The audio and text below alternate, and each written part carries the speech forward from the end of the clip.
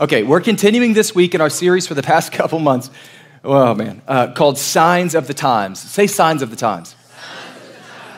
This is week 9, and I have to tell you, you guys are doing fantastic. We are in the 9th week of a series that's all about Revelation, and this is deep stuff. Time's just absolutely flying. This is a very in-depth study. There's lots of information. You guys are doing great, and you're interested in it, which just blesses me to no end. Last week, I spoke for an hour, which is the longest message I have ever given in my life. Hey, by the way, Parker, I need you to time this. And then while I'm going, you guys should probably guess, because you can't, if it's afterwards, you don't win a prize. Anyway, time this message. I talked for 55 minutes, and it didn't feel like that to me, but I'm sure it did to some of you. So this week will be a little bit shorter, I promise. Well, I hope. I revoke that promise. This series is all about, if you're tuning in for the first time, maybe you're here for the first time. I know we've got some first-time guests. This series is all about the last days. It's about the end times and what the Bible, specifically the book of Revelation, has to say about the final chapter in human history before the return of Christ. And this series is in nature a Bible study. This isn't just hey, that sounds cool, got me hyped up. This is a Bible study, and we're jumping right in this morning to chapter 7 of the book of Revelation. So if you have the Bible app, go ahead and pull it up. You can go to events, click on Summit Church, and you can follow along. The scriptures are in there for you. If you have your real Bible, pull that thing out too. In chapter 6, which we studied last week, the Great Tribulation began. And the culmination of that was that a quarter of humanity was killed.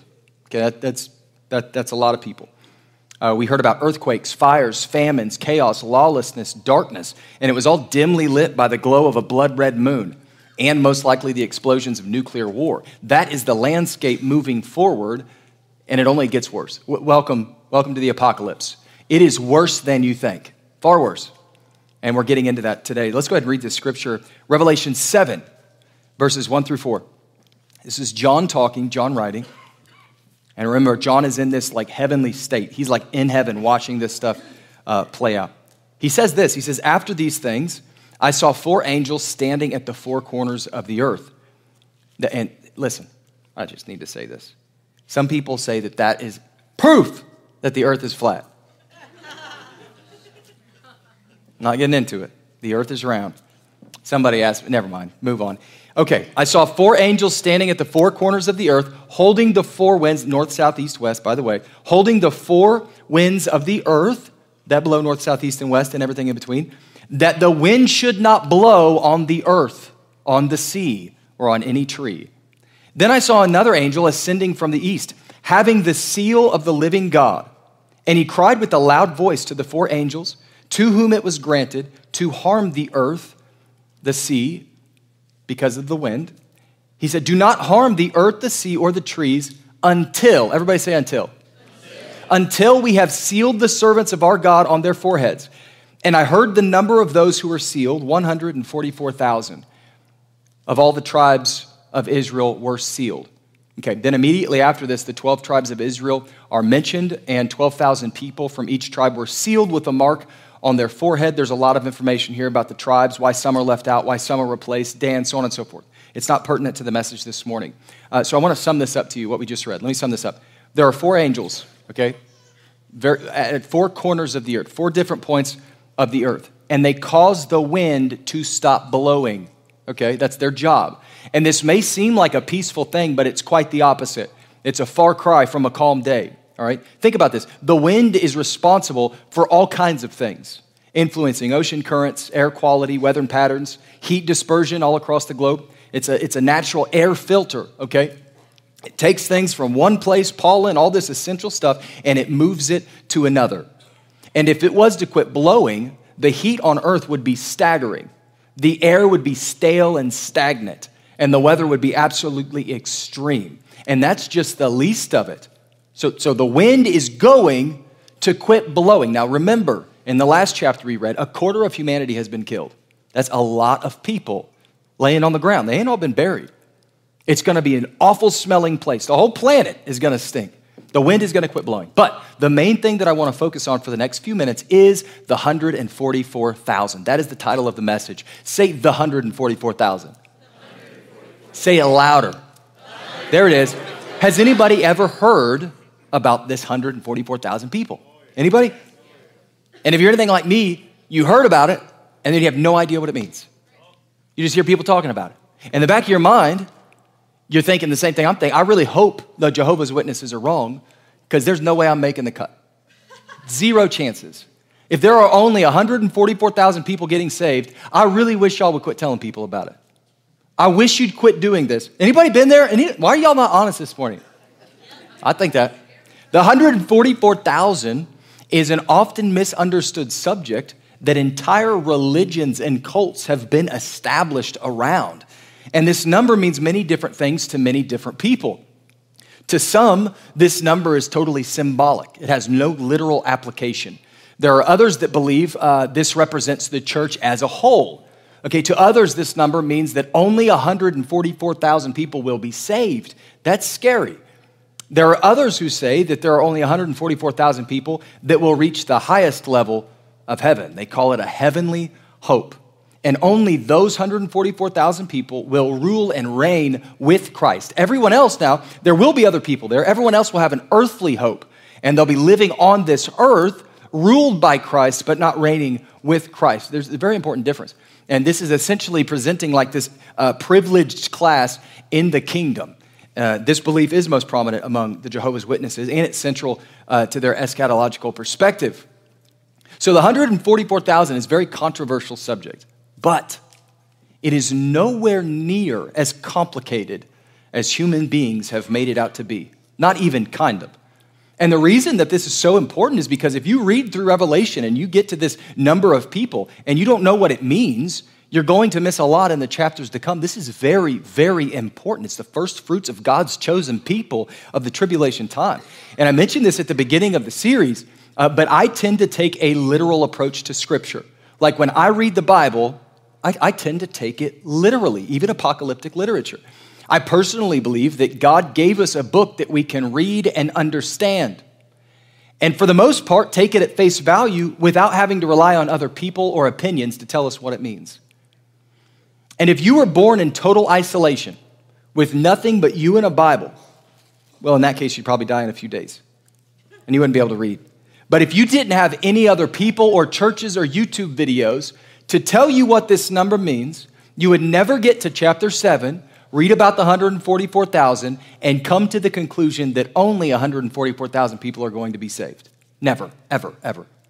Or that only these people have special rewards in heaven. Or that they represent the church as a whole. Never. Why? Why would you never come to that conclusion? The answer is simple, because the Bible doesn't say that. Right there. What a concept. Just read the Bible and believe what it says instead of what man thinks it says. Now, if you were born in isolation with only a Bible and plenty of food and water, someone to teach you to read, you get the point, you'd come to the conclusion that this number is exactly as it's written, and that is this. The 144,000 people represent a literal group of Jewish people. Jewish people. It's very important that will come to Christ during the Great Tribulation. That's what Scripture says. That's what I believe. You guys with me so far? It's that simple. It's that simple. And now that we have that established, and we have freed hundreds of thousands, maybe millions of people from the bondage of legalism and manipulation of man, because surely they're all watching this right now. Now that we've done that, we are going to move on. Amen. There's a lot of speculation on the role that the 144,000 people will play in the end times, the Great Tribulation. But there isn't really a general consensus. The main idea, the main point here is that they do not represent the church as a whole. 144,000 Jewish believers that will come to faith during the Great Tribulation.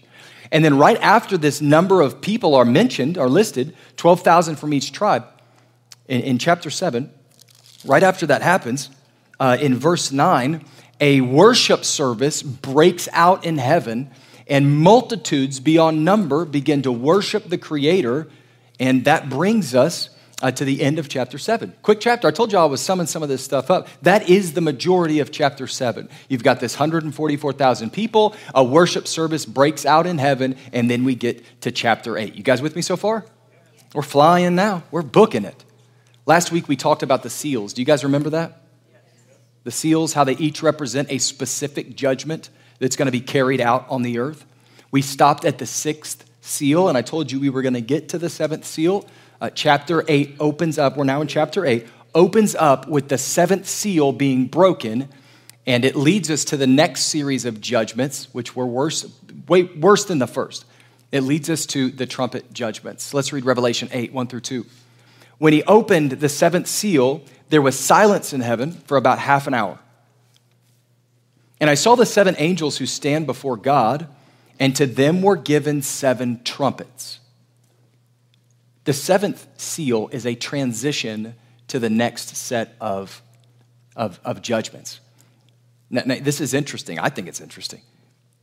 At the end of chapter 7, all of heaven is roaring in worship. Multitude upon multitudes of people are worshiping God. But as soon as the 7th seal, as soon as the Lamb breaks this, as soon as Jesus breaks the 7th seal, total silence. A very awesome scene to imagine. Just this noise that you can't even comprehend or make sense of. And then in an instant, the 7th seal is broken. Poof, silence. Deafening silence. Why? Because the scroll, the deed to earth, remember that, is fully open. And it's about to be declared over the earth. Like what's getting ready to happen is really bad.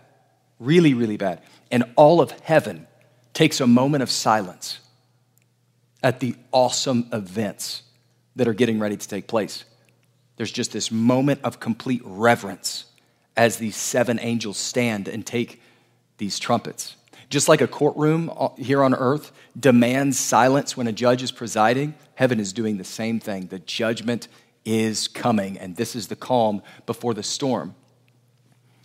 And during that moment of silence, an angel comes and stands before the throne of God. So just, you guys with me? There's a silence in heaven.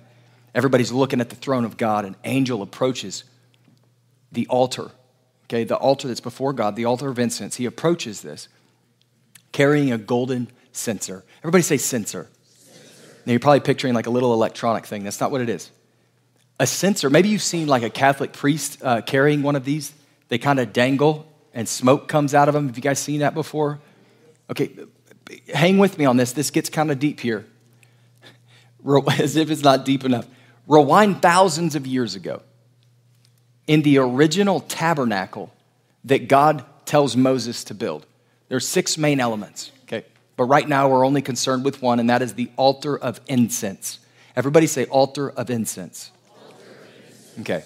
And day and night and day, incense was to be burned on this altar inside the tabernacle continuously, never ceasing. And the smoke from the incense represented the prayers, the pleas, the cries of the saints of God. That's us. That's believers in Christ. The prayers are rising up. Just as smoke rises, our prayers are rising up to the Father. That's what that represents. Fast forward now, back to Revelation chapter 6. So fast forward, then rewind a little bit. We hear in chapter 6 that from underneath that altar, the voice of the martyrs cry out to God. Does anybody remember that? The voice of the martyrs cry out to God, and they ask him to avenge their blood and judge the earth. What are they saying? We're ready for redemption. Whatever has to take place, do it. We are ready for redemption. We are ready for this thing. Then in chapter 8, this angel approaches this altar and fills the censer with incense from the altar, okay, which represent what? The prayers of the saints. In other words, this angel, man, I hope you think this is as cool as I do, because this is crazy. This angel fills this pot, essentially, with the prayers of God's people. And then what he does next is crazy. And it's going to unleash hell. He takes the censer, he looks down at earth, and he casts it upon the earth. He throws it, boom, right on the earth. And it begins to thunder and lightning. And the earth begins to shake, as if to say, you ready for this? God has heard. God has accepted the cry of the saints. And now the final fury of the Father is about to be unleashed on planet Earth.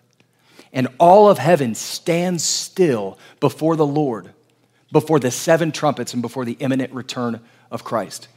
So what's important for you to remember is that the censer represent the prayers of us.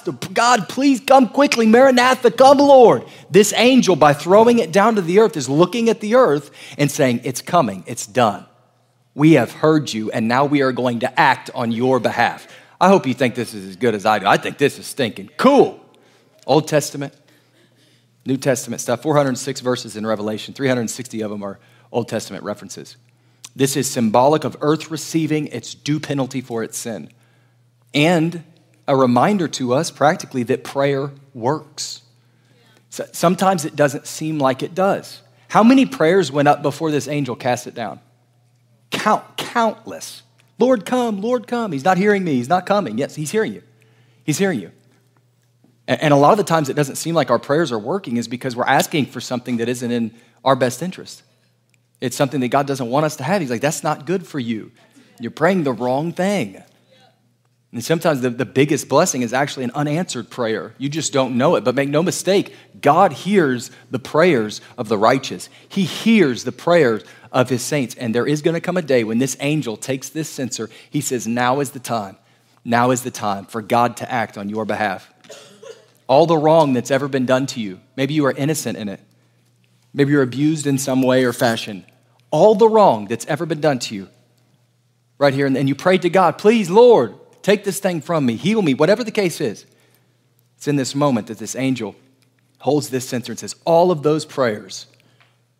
Do you see the magnitude of this? It's God saying, I have heard every single one of them, and now is the time of your redemption. Now is the time. So the censer is thrown upon the earth, and it makes way for the second tier of judgments. And we are going to run through these really quick. Here comes the trumpets. Everybody say trumpets. Now get ready for this because it's going to happen quick. And it brings us to the end of chapter 8. We covered 2 chapters today. That's fantastic. Here it comes. Here it comes. After a half hour of silence, the first trumpet is about to be blown. Now, I wanted to do a demonstration here. Hey, where's Josh? Would you mind if somebody else blew your trumpet? You don't care? Okay. Because I'm going to try to blow this, and it's probably going to kill me. This is who knows? I have worked tirelessly trying to play this. Is that how you say it? What do you play? I play the shofar. I can't figure this thing out. If you don't do it right, it sounds like a dying elephant. This isn't what they blew. I just wanted to blow that for fun. Aiden, come up here, man. You guys make Aiden feel welcome.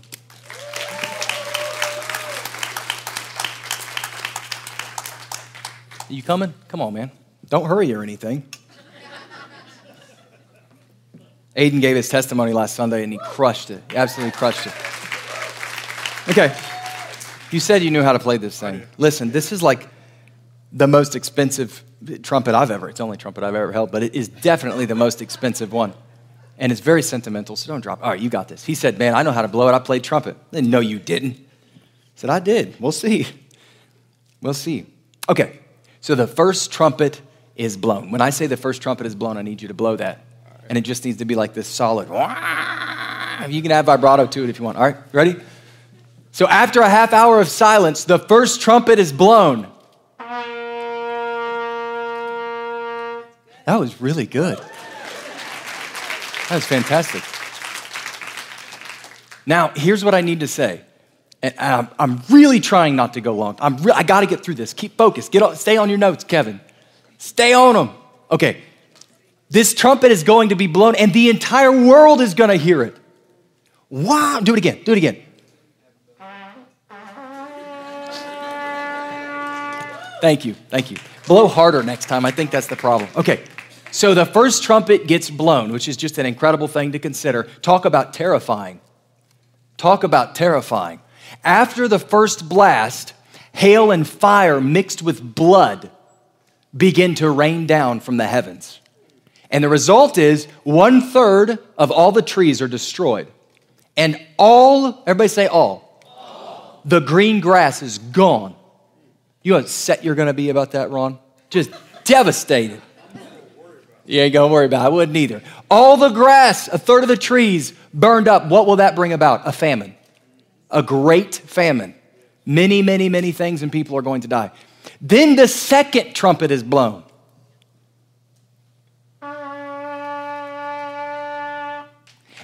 That was good.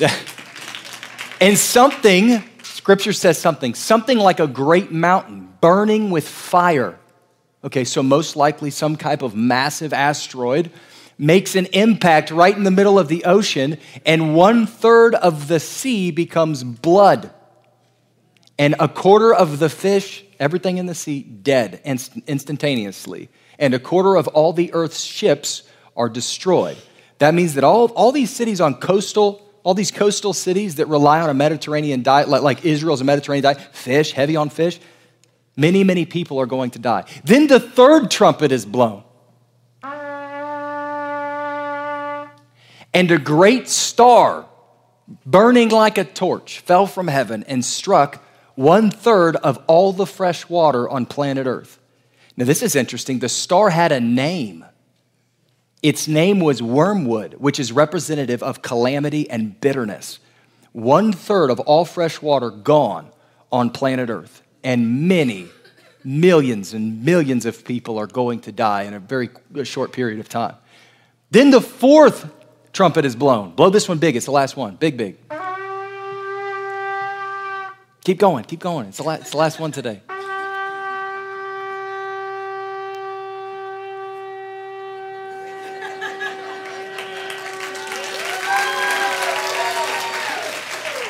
My man. Wow. At the fourth trumpet, a quarter of the sun, the moon, and the stars is going to be struck and darkened every day. For a quarter of the day, there will be total darkness.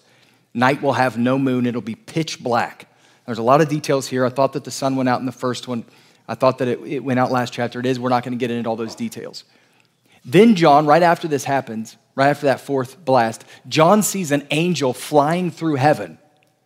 He's declaring, woe, woe, woe to every man on earth because of the remaining three trumpets. Now, just to be clear, the Antichrist this has already happened, okay? The Antichrist is in power. People are killing indiscriminately and without restraint. There's no food. Death is riding around on a green horse with hell in tow.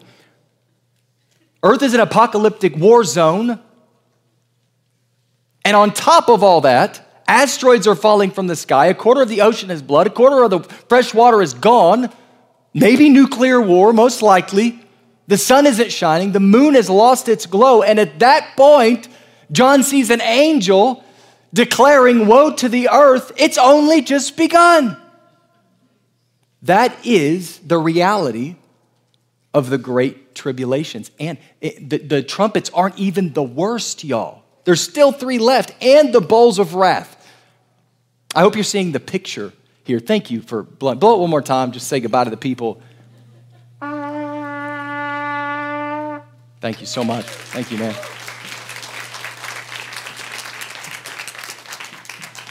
Josh, thank you so much for letting me use that. Josh was a world-class trumpet player in his day. Bet you didn't know that. Yeah, he played for, was it the Rockettes he played for, or what was that? Okay, I'm tying this up right here. I'm going to end on time. Boom. This is a season where the grace of God is being lifted from the earth, and when it's removed, the world will see a very clear picture of the reality of sin and the destruction and chaos that it brings because of that decision thousands of years ago in the garden, and man's inability, man's stubbornness to give all the glory to God, to be reconciled with God. That brings us to the end of chapter 8.